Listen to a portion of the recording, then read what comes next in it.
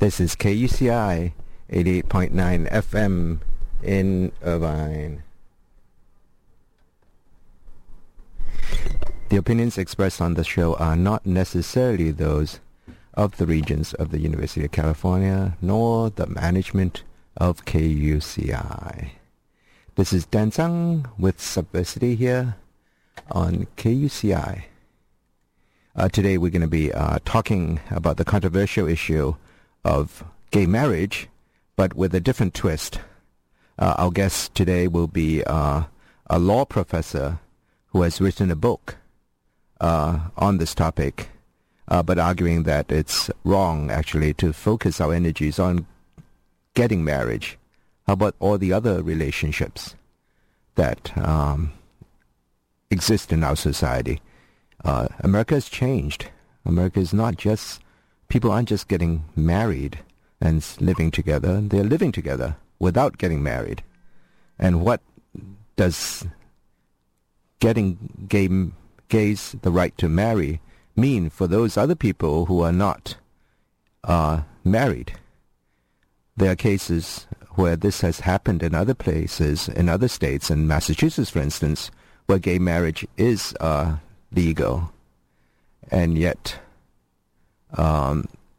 even though it was legal, it now means that a lot of people who are not married but were domestic partners living together have been threatened with loss of their health insurance. So we will be broaching that topic momentarily. Stay tuned. This is KUCI 88.9 FM in Irvine. With us on the phone is Nancy Polikoff, who's the author of a new book on this topic called Beyond Straight and Gay Marriage. Welcome, Nancy. Thanks, Dan. Yeah, I was wondering why you wrote this book. I teach law students, and I discovered an entire generation of young people who thought that the only thing that was wrong with marriage was that same-sex couples didn't have access to it, and that the only thing that lesbian and gay families needed from the law was access to marriage. And I realized that there was a huge information gap between those of us who were around early in the second wave feminist movement and gay rights movement, who had a critique of marriage, who put family diversity at the center of any family policy, and the people who had grown up really since the Defense of Marriage Act in 1996, thinking of marriage as the centerpiece of any family law issues affecting same-sex couples. So I wanted to fill that gap. We called it actually gay liberation movement in the early days. We did. And so that, to me, it was different from the current focus, because we wanted sexual liberation, and all sorts of relationships were, sought. And we didn't really want the state to, we didn't even think about marriage in those days. Well, the book is written to be about the law and how the law should treat families and relationships and individuals. So, I try not to get in too much to that particular cultural conversation, but certainly what I can tell you about the advocacy then in terms of public policy was that really the nascent gay rights movement was part of a larger movement that thought marriage was part of the problem, not part of the solution, and that we participated in coalitions with other groups to support single mothers, to support communal households, and that came up in a variety of advocacy ways, and that has just been much less so as I think the country has gotten more conservative, and the gay rights movement has, fed into that mainstream approach to families. Do you trace this to the kind of the right-wing kind of backlash in the Reagan years, when at first in your book and in your article, I read your article in the D'Amelio edited book. You also you portrayed more kind of free thinking and kind of accepting of different types of relationship by the law, by different court cases, I mean, at the beginnings of that. And yet, eventually, when the right started arguing that marriage should be protected, then that shifted the focus for the movement. Well, I do think that, I do think we did run into a backlash in the mid and late 1970s. For our movement, it's personified by Anita Bryant, but at the same time we had a backlash against feminism, a backlash against abortion rights for women. So the ERA was killed. All sorts of limits were placed on women seeking abortions. I mean, we have the right today in the Constitution, but that period of time in the mid to late 70s saw some very major limits put on that right, like public hospitals don't have to perform abortions, poor people don't have to have Medicaid pay for abortions, all sorts of waiting periods and other kind of limiting principles are possible that make abortion more difficult than those of us who were involved early on wanted it to be. And so there was this backlash against these changes that had to do with women's equality, reproductive freedom, and gay rights. And we, in some ways, are still living with the consequences of that. The original backlash, I think, was very grounded in religion. It morphed into a backlash that tries to use social science arguments. In the book, I talk about the Dan Quayle was right moment. That I think a lot of people who were around then do remember Dan Quayle giving a speech after the Los Angeles riots, essentially blaming the riots and all sorts of other social problems on women having children without husbands. And this was right before the election at which Bill Clinton was elected, right before the 1992 presidential election. And the response to Dan Quayle was overwhelmingly negative. I mean, the media said he needed to, get with the program and see all the different kinds of families that were raising children. Really, he was kind of vilified, even in the mainstream media, for that point of view. And yet a year later, the Atlantic magazine has a big cover article, Dan Quayle was right, and you have President Clinton himself saying, there were a lot of good things in that speech. And so from that point on, we have a claim in the name of social science that that the decline of lifelong heterosexual marriage is responsible for all our social problems. And, I say this sometimes to people, and people think, oh, well, you must be exaggerating, and I'm really not. If you see the list of problems that those organizations blame on the decline of lifelong heterosexual marriage, I mean, it includes chronic illness, infant mortality, poverty, crime, domestic violence, substance abuse. I mean, the list is really quite endless.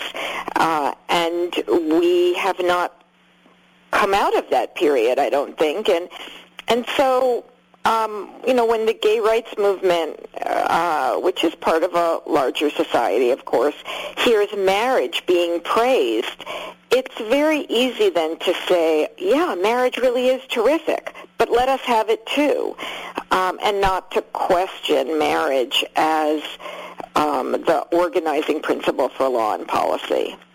And I want to distinguish this from the sort of civil rights issue.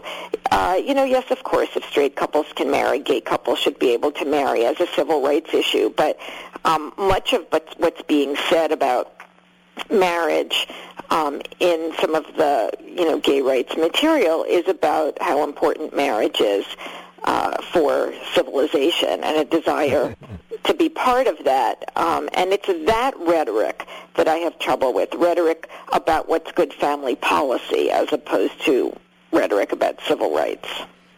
You trace in the book, the beginnings of the gay turn to adopting gay marriage as a strategy to some columnists also, Andrew Sullivan and then a conservative gay columnist embracing gay marriage as a goal. Why did that happen that way? Well, one of the legal victories of the late 1980s was a decision out of the highest court in New York that a man whose partner had died of AIDS, they lived in a rent-controlled apartment in New York City, and the surviving partner wanted to stay in that apartment, but his name wasn't on the lease, and the landlord tried to evict him. Anyone who's ever lived in New York City knows how important rent-controlled apartments are, and he had lived in this apartment for 12 years with his partner. But the landlord said, look, your name's not on the lease, and you're not a member of the tenant's family, so you don't get to stay. And the New York Court of Appeals ruled that, in fact, he was a member of the deceased tenant's family, and they discussed family in very functional terms, in terms of how these two people had really lived together. And Andrew Sullivan, and this was widely hailed as a great gay rights victory, and in addition, groups were represented in front of the court briefs in that case that represented people with AIDS of any sexual orientation, poor people, people who lived in extended family units. I mean, there was a big family diversity push in the context of that case because of the number of other people who wouldn't be considered family members and therefore could get evicted. So the victory was really great, and Andrew Sullivan wrote a column basically saying he didn't like all this wishy-washy, not very precise idea about what a family was, and the solution really was that gay people should be able to marry.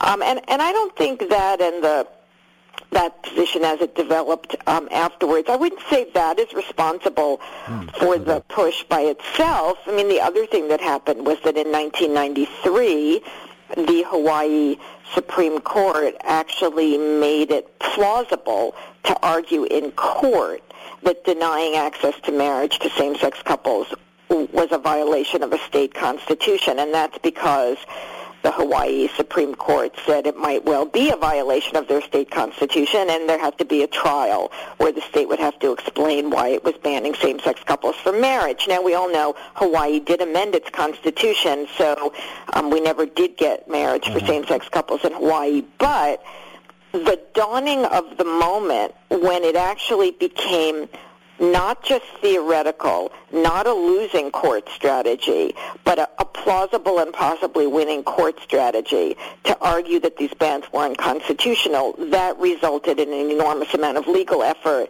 and resources going into fighting for same-sex marriage. So you have that coupled with the sort of conservative gay voice that comes through.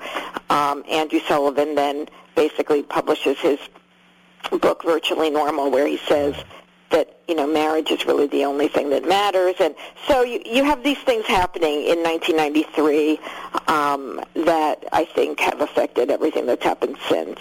You mentioned an earlier case in Minnesota, which Jack Baker, is it? A librarian at University of Minnesota, or was it in the public library, and maybe at Minnesota University, and he was also trying to get was it domestic partnership rights? What was that case?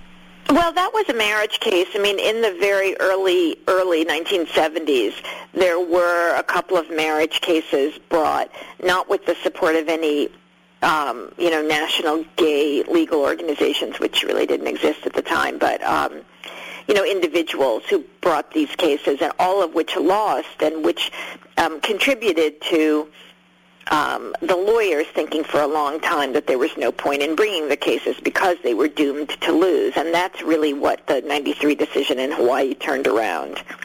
So the focus then became that you could try to argue for equality, that, this equal protection of the law, but you feel that is misplaced, or, I mean, isn't it okay to get civil rights?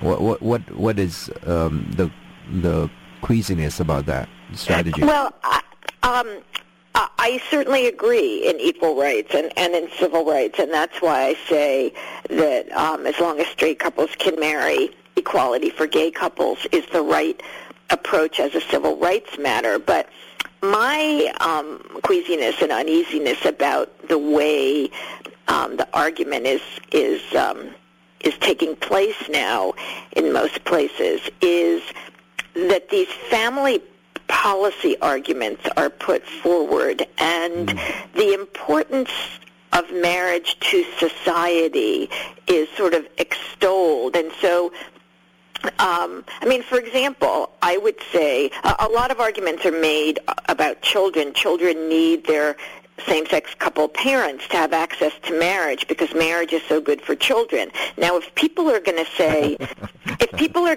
that that the children of same-sex parents need the law to permit marriage equality because anything else sends a message that gay people are inferior, and we don't want the children who grow up with us as parents to get that message. I'm all for that because I don't want the children raised by gay and lesbian couples or singles to get the message that there's something wrong with being gay. And so equality sends a good message. But if the argument is, look how good marriage is for the children of different sex couples, if you don't let same-sex couples marry, you're hurting the children because marriage is so good for children, you are really taking a page out of a very right-wing playbook. It's a playbook that believes that children should only be born to married heterosexual women and that there shouldn't be divorce, that there should be a re-stigmatization of childbirth outside of marriage. They completely distort the social science research. They are part of a larger right-wing movement that tries to privatize everything so that rather than seeing income inequality or poor education or lack of access to health care as bad for children, they're going to blame everything on the decline of lifelong heterosexual marriage. And so I don't want my people in the gay rights movement making those arguments. They're bad arguments, and I get very upset when those are the arguments that I see. It's almost saying that unless you have two fathers or two mothers, then it's a dysfunctional family. Well, that's true. It does reflect poorly on single gay men and lesbians who raise children. But I think people should be sensitive to the larger political climate in which sort of extolling marriage, promoting marriage takes place. That's why I now understand why in Orange County there's this libertarian conservative paper, Orange County OC Register, Orange County Register, and they actually came out and asked people to vote against Prop 8, and they actually support the right of gay people to get married, and it's actually a conservative goal in some sense. Well, certainly many people see it that way. I don't think I need to label the goal conservative. I do think equality is a powerful goal to have. I just don't want it to turn out that some families are first-class families in the gay community.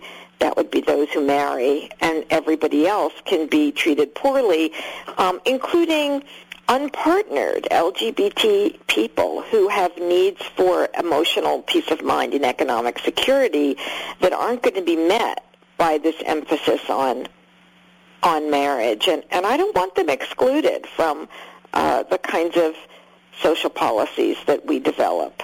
One of the impacts of gay marriage and getting rid, in some states it seems like in Massachusetts, there's this move to get rid of domestic partnership after gay marriage was legalized. One of the consequences is that people who were in domestic partnerships are threatened with loss of their health benefits. I would love to give a new name to marriage for everybody. I suggest in the book calling it civil partnership. Right. And turning marriage itself into a word that means to various cultural organizations or groups and religious organizations or groups, whatever they want it to mean, but to have the state use the language of partnership. I actually love that for a lot of reasons, including the fact that the baggage of subordination of women that goes with marriage, I think would really be halted if instead of, husband and wife, we had partners. But that's something we don't see happening. I thought it was very interesting in the California case, and some people wrote about this at the time, and it probably could deserve a little more analysis, that the California Supreme Court actually asked all the parties the question, could we eliminate marriage and replace it with something by another name? Wow. And the gay rights groups answered that question by saying no. And I really did disagree with that. I mean, I think that's just dead wrong. Fortunately, when the Supreme Court wrote its opinion, it actually alluded to the possibility that the name could be changed for everyone. It didn't foreclose that entirely. And I was disappointed that the gay rights groups didn't feel that they could take the position that what's at stake here is equality, and that if the state of California wanted to eliminate the word marriage and turn it into domestic partnerships or whatever it wanted to call it for everybody, that would be a perfectly acceptable resolution, because I do believe that would be acceptable. Yeah, What's not acceptable is to let straight couples marry and give gay couples only the option of domestic partnership. That's unequal. That's a real diss. I mean, that's just basically saying you guys aren't as good as we are. So that's really not acceptable. But civil partnership for everyone, I say bring it on. So are you saying that it should be separated from kind of religious implications? Definitely. So, I mean, and religions, of course, are free to do anything they want. I mean, a minister today isn't going to be forced to conduct a marriage if his white parishioner wants to marry a black man and he doesn't approve of that. The state's not going to make him do that. That's his right in his faith to decide who to marry, and that ought to remain the right of religions to decide anything they want about their people. The Catholic Church requires a certain amount of premarital counseling before it will marry people. The state doesn't do that. So I don't have any problem with religions getting to control who marries within the religion. My concern is the law. You don't see it as separate but equal kind of thing. If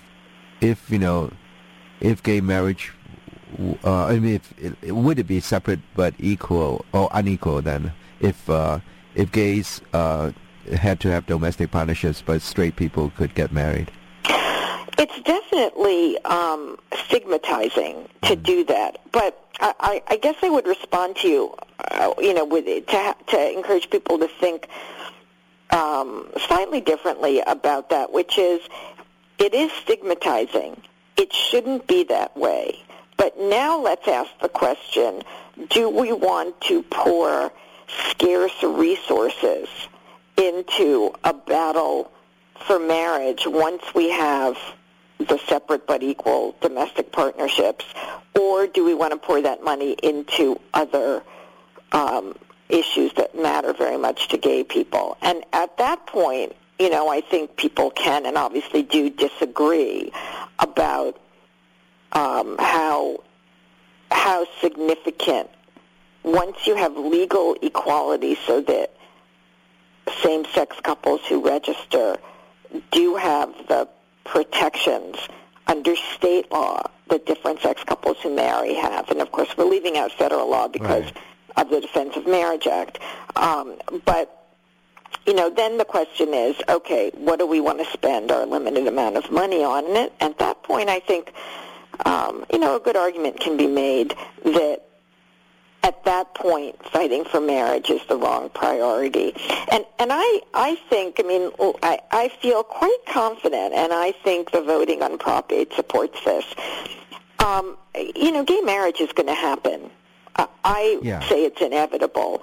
If you look at the polling data, 61% of the people under 30 supported same-sex marriage. 61% of the 65-year-old and older people opposed it. Well, the people who are 65 and older are either going to change or die, and the people who are under 30 are going to get older and be replenished by more people under 30 who are going to support equality, are going to support gay rights, support marriage. And so it is going to happen. And it's just a question of when. Right. And so then the question is, we've got this thing that's going to be inevitable. So how much money do we want to pour into speeding it up when there are so many other things that really matter to gay people? I think that's the question I'd like people to be addressing. It's like when I know the gay movement earlier was debating whether to focus the energy on fighting criminal law, statutes on sodomy versus, trying to get gay marriage. And there was, of course, getting criminal law decriminalized was a big thing. And then, of course, the Supreme Court decision overturned sodomy statutes actually recently and not that long ago. But in terms of other issues to fight, it seems to me if we fought for universal health care, then it wouldn't be such a big deal whether it was domestic partnership or whatever. All sorts of relationships would be covered. Well, if we had universal health care, you wouldn't have to be in relationship to anybody to have your health needs satisfied. I certainly think universal health care is critical to the well-being of LGBT people, and you're absolutely right. There was a study done last year by the Kaiser Family Foundation that found a very high percentage of people, 7%, saying that they got married for health insurance benefits.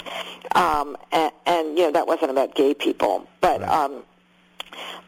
I can tell you for myself personally, I work at American University where I teach in the law school.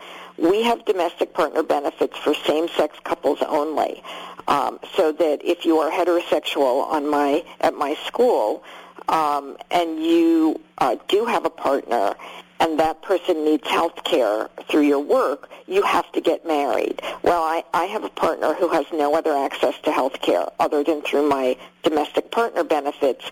If where I live was to pass gay marriage, and then my employer was to say, well, we don't need domestic partner benefits anymore. We'll cover you if you get married, and we won't cover you if you don't, which is what they say to straight couples. I would have to marry my partner, even though, I'm quite well known for my skepticism about marriage. And that's because I can't leave her without access to health insurance. Right. That would be unconscionable. Yeah. And so if we had universal health care, she would need me to get health insurance, to get health care. There isn't anything else that would make me make a decision to get married. That happened in Massachusetts. The New York Times Corporation, which owns the Boston Globe, after Massachusetts legalized gay marriage, sent a memo out to employees of the Boston Globe saying that they would have to get married if they want to keep the health insurance, because New York Times Corporation would not offer domestic partnership benefits anymore. I don't know if that actually went into effect. There were a number of employers in Massachusetts who did just that. Yeah, that did definitely happen. Did universities, what happened at University of California? I know we have domestic partner. I thought it covered more than gay people. I don't know what the University of California partner benefits are. Yeah, I do not know that. It actually does cover more, and more than same-sex partners, and it's probably it's similar to the state registration requirement, I think, that you have to either live together, or it's either you have some evidence of living together for 6 months, I think, or you have registered with the state. So that's a question whether that would happen. What would happen to those relationships or those legal? Yeah, I'm just not familiar with that. What happens to the people that did get married in California? Do you think the court will let them stay married, or what? You know, I think that's something that is going to be settled over the next period of time, and I actually don't know the answer to that. I mean, I know the Attorney General has come out and said, yes, these marriages are valid. Certainly there will be a challenge at some point, and the court will be the body that settles that. And I haven't looked into, I haven't done my own legal research and looked into the issue enough to know for sure. Certainly, I would want to argue that they're valid, but again, that would be my position. If I was taking a position on it, that's a different question from allocation of scarce resources in gay rights groups. Do we want the resources to go into litigating the validity of the marriages for that period of time, or do we want to spend them on something else? And I think that's a continuing question. What about the issue of binational couples, people whose partners are from abroad and they're trying to get them into this country or let them stay here? How does any of this affect that? Sure. I did a lot of research when I was writing Beyond Straight and Gay Marriage, and I learned some amazing things that I was able to share with people in the book. And one of them has to do with this very issue and how it is implemented around the world. So absolutely, there's a problem in the United States that if you are in a binational relationship, there is no way for the gay or lesbian American citizen to sponsor his or her same-sex partner to come and live here, and that has tragic consequences for people in those relationships.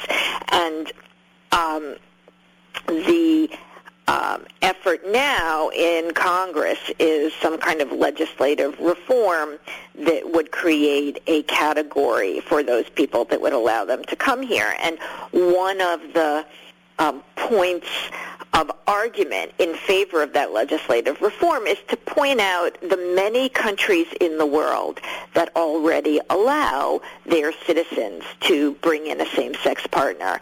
I can't remember exactly. It's something like 22, and most of the countries we would consider our Western allies. Sweden and such, right? Yeah, but also Australia, New Zealand, South Africa. There's Israel. There's quite a long list of them that I have in the book. And they don't have to be married.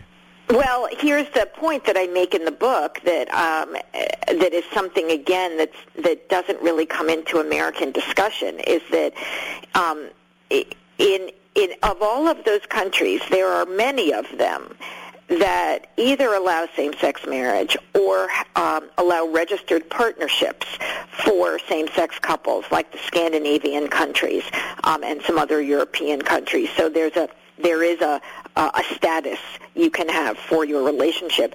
But in all except a couple of the countries that are listed as allowing same-sex partners to immigrate, there is no requirement even for heterosexual couples that they be married. Huh. So basically you have in these countries an immigration policy that says if you have a partner relationship with somebody, usually there's a durational requirement, or if you haven't been able to live together because of immigration restrictions, you can show in other ways that you've been in a relationship for 18 months or some other period of time, 2 years. You can sponsor that person. So these countries do not require their heterosexual citizens to marry somebody from another country in order to sponsor them for immigration.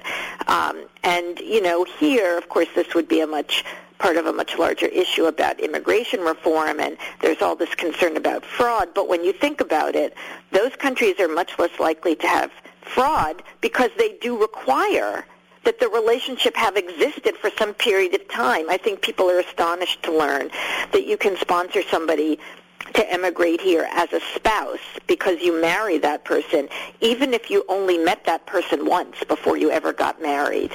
So there's no proof of relationship needed. As long as you met them face to face once, you can sponsor them to become an American citizen based on your marriage, while other countries take a different approach. They want to see a real relationship, and they don't care if you're married or not married, gay or straight.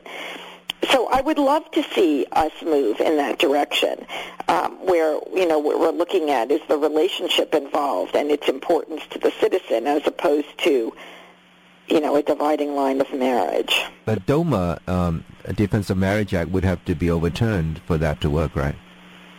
Well, no, actually, DOMA just says says that where there are references to spouses in federal law, that's only a man and a woman. There's nothing in DOMA that would stop the Congress from replacing the marriage criteria for immigrating with a set of criteria related to an actual relationship. But, we don't see any push for that. I mean, that's because, to argue that people shouldn't have to be married in many ways looks more radical. Oh, for sure. Yeah. Than an argument that, gay couples who can't marry but who look like they, would if they could, ought to be able to emigrate. Right now, actually, I'm curating an exhibit on immigration in the library here. I'm a librarian at UC Irvine, and we have a current exhibit called Immigrant Lives in the OC and beyond, so-called OC. And one of the exhibit cases I focused to gay immigration, the ban on immigration, when from the McCarran Act of 1952, homosexuals were considered people with psychopathic personalities, sexual perverts, and excluded from immigrating to the U.S. And one of the graduate students here, Lionel Cantu, had done his PhD on this issue of binationals and anti-gay ban, and he ended up being a professor at UC Santa Cruz, and unfortunately died shortly thereafter.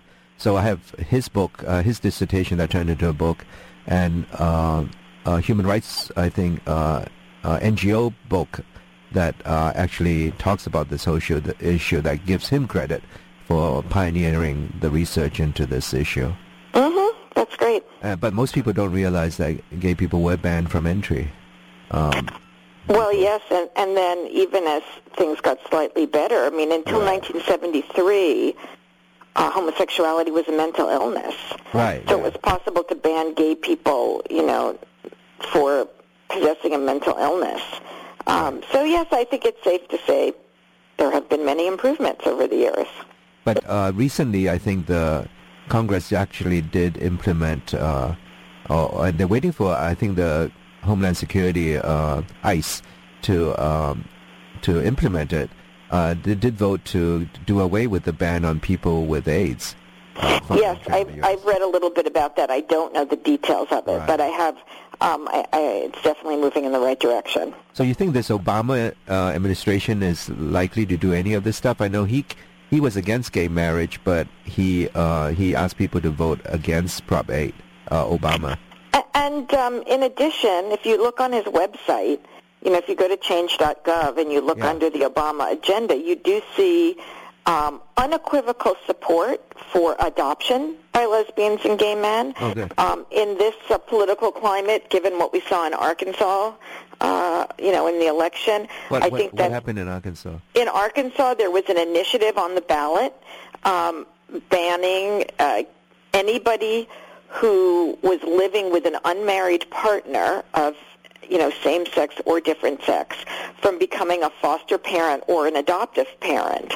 And so, of course, this was explicitly to ban gay people from adopting, but it it even goes further. Yeah. It bans a heterosexual person from adopting if he or she is living with an unmarried partner.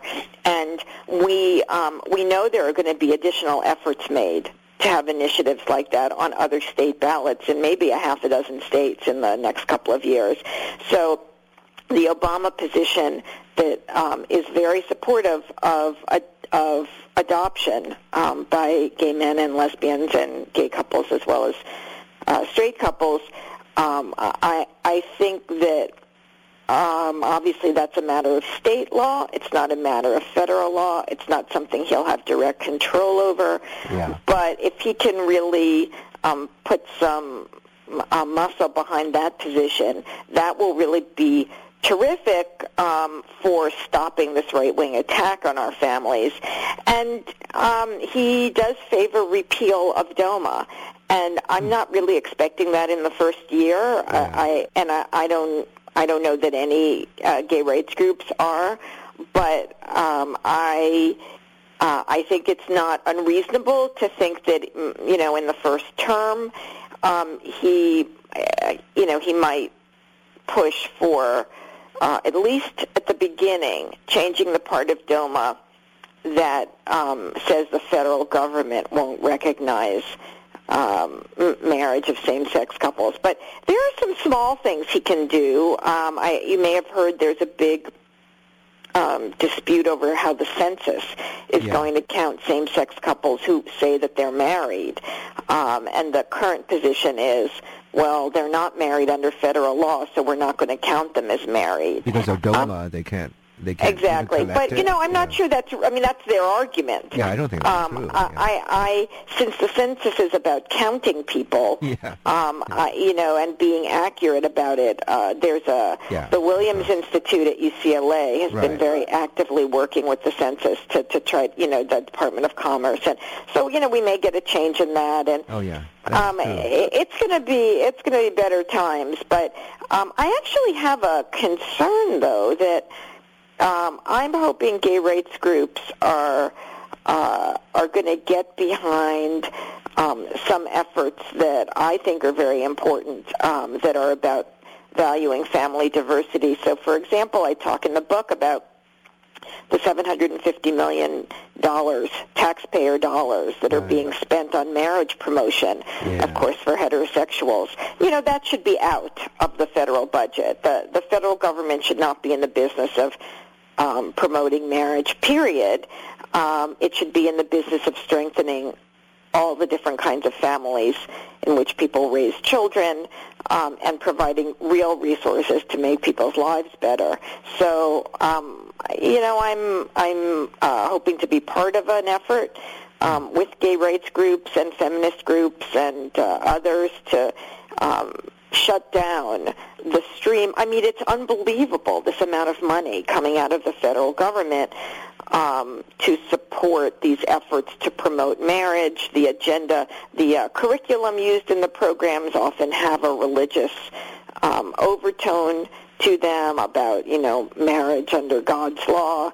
There's certainly not an emphasis on equality for men and women.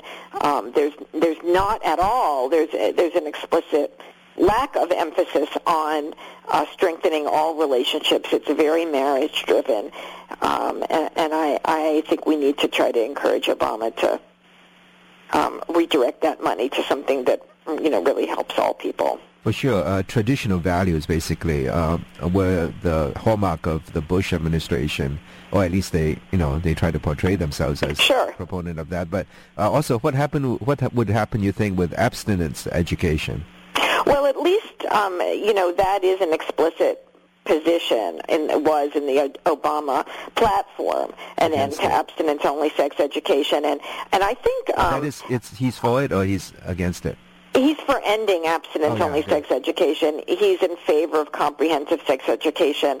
And I don't talk about this so much in the book, but, that abstinence-only sex education is bad for gay kids and the children of gay kids at so many levels. I mean, not only is it just stupid, because, of course, it doesn't work, but part of what has to be taught in that curriculum is that heterosexual activity within marriage is the only acceptable kind of sex, and so that's deeply offensive, and I'm hopeful that that will get reworked into an approach that's more about comprehensive sex education, where abstinence is taught and birth control and other things are taught, and where sexuality is taught in a more open and expansive way.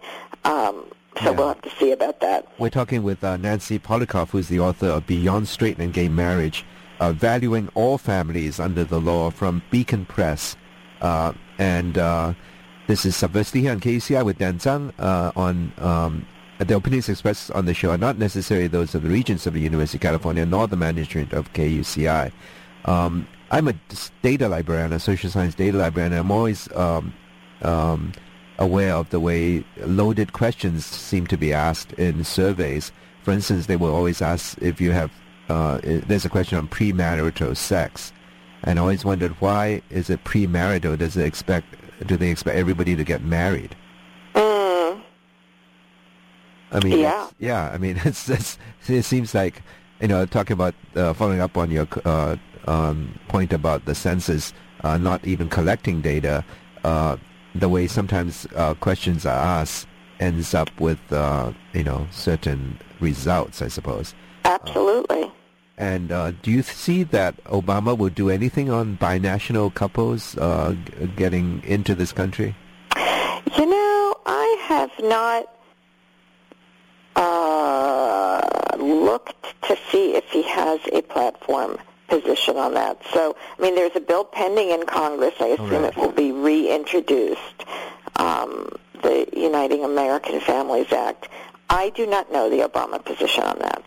Do you know if I hear that is it an Arizona governor is going to be the head of immigration? Yeah, Janet Napolitano. Yeah, has she taken any position on that kind of stuff? Well, she hasn't been in a place where she would take a position on that, but I can tell you that she did oppose the Arizona Marriage Initiative, and she opposed the fence, right? Also building a fence on the border. That's true. So, she gets high praise from gay folks in the state of Arizona. So, maybe she will be an ally there. I don't know. Right. Do you see yourself as put in a corner for coming out against gay marriage? Well, I don't really come out against gay marriage. I come out, in fact, I have in previous writings over many years written about abolishing marriage as a state institution, and I took a different position in this book. I actually came out in favor of not making marriage the dividing line between relationships that count and those that don't, and I did advocate changing the name of marriage, but I actually didn't wind up advocating abolishing marriage, and so I've actually been challenged from some of the fans of my earlier work about why I didn't stick to my guns on abolishing marriage entirely, and why didn't you? Why didn't I? Well, I'll tell you, I do have an answer to that, and I don't know if it's a good answer or not, but in what I think of as perhaps an uncharacteristic show of humility, over the years I was researching this book, I just heard so many gay couples express so much the desire to marry that I just made a decision that I wasn't going to take a position that told all those people they were wrong to want what they wanted. It has a meaning for people that seems to transcend anything rational, and I just decided to honor that meeting for the individual gay and lesbian couples who I heard express these points of view. So that's why I didn't come out for abolishing it entirely.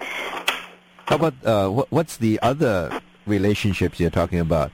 If you want to go beyond gay or straight marriage, What are the types of relationships? Maybe you could clarify what that means. Well, sure. I think the best way to do that is to clarify the methodology that I use in the book. So what I do is I say, let's look at all of the laws now that make marriage a dividing line.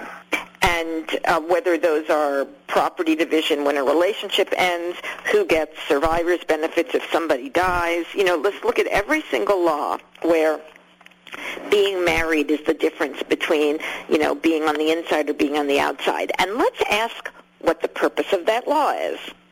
And I think that when we can clearly state what the purpose of the law is, then we can decide how to rewrite that law without marriage being the dividing line and in order to achieve the purpose of the law. So let's take the example of a couple who separates after years of living together, and somebody has to figure out what happens to all of the property and money that they've acquired during that period of time. Well, if the couple is married, we don't look to contracts law or property law.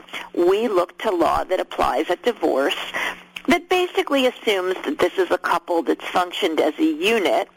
Yeah. And there should be, in order to do justice, there should be some measure of equality balancing a number of factors in dividing the property and the money.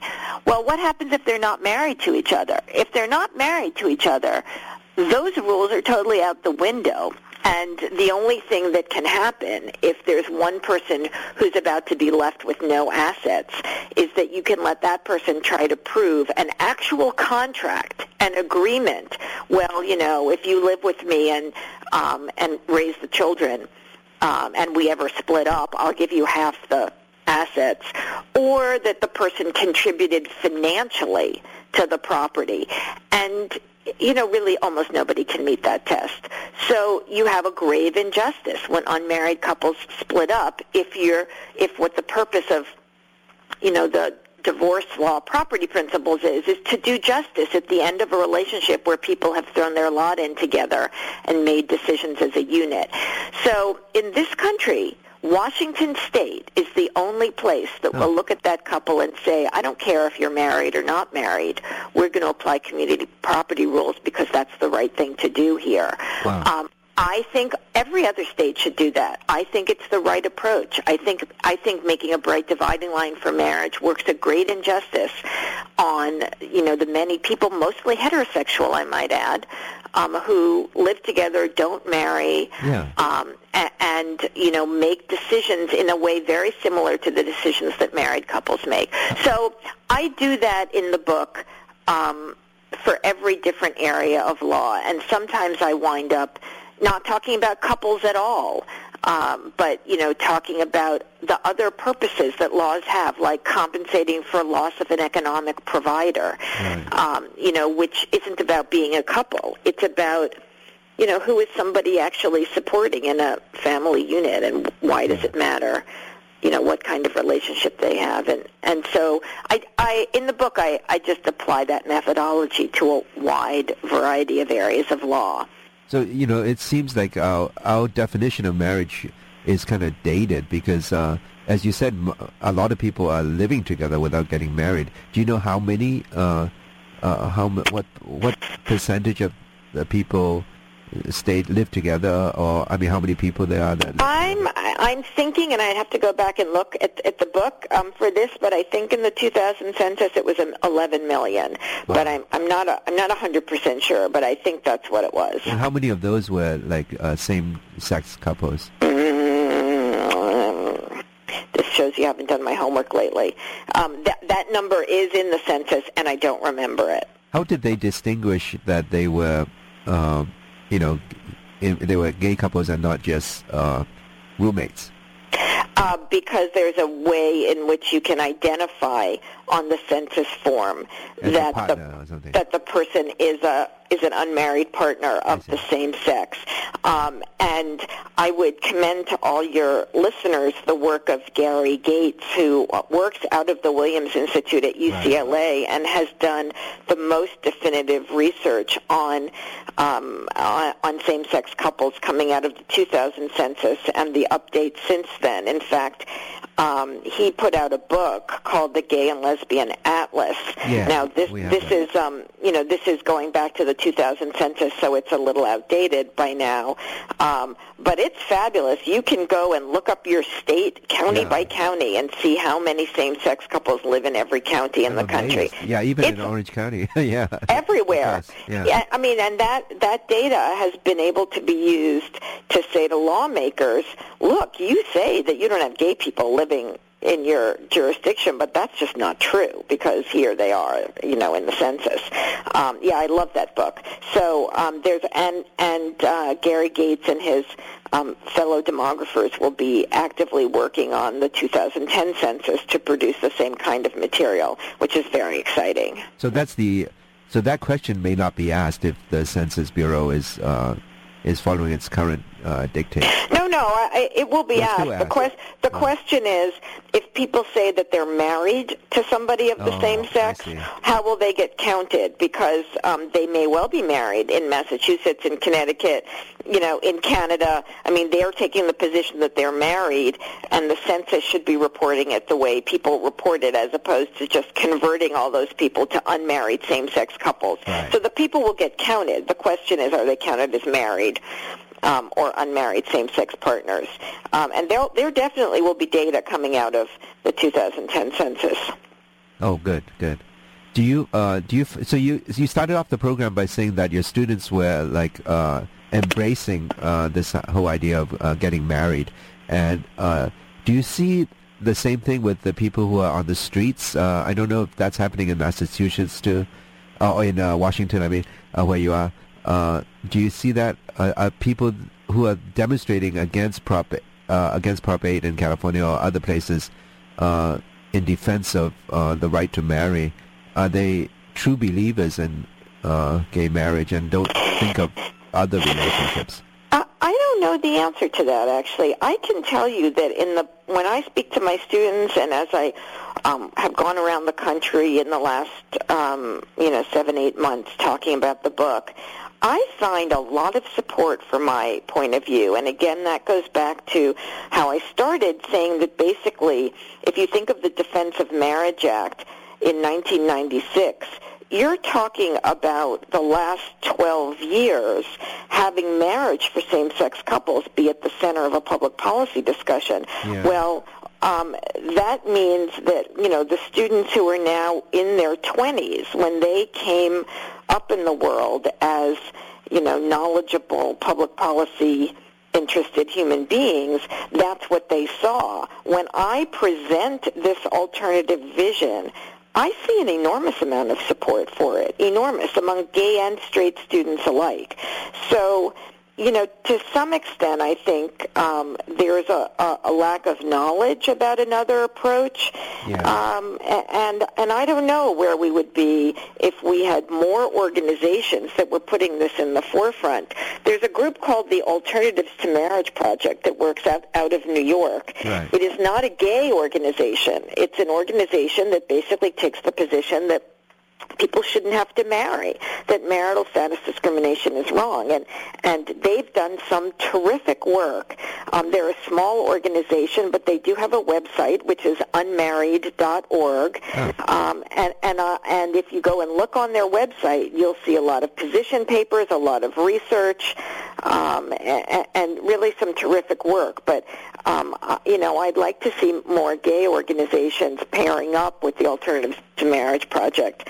And I think we're going to see some of that, by the way, in states that have constitutional amendments that ban gay marriage. How are they going to protect same-sex couples? They can't do it through marriage, so they're going to need to do it through a broader definition of family, and I think my work can be very helpful there.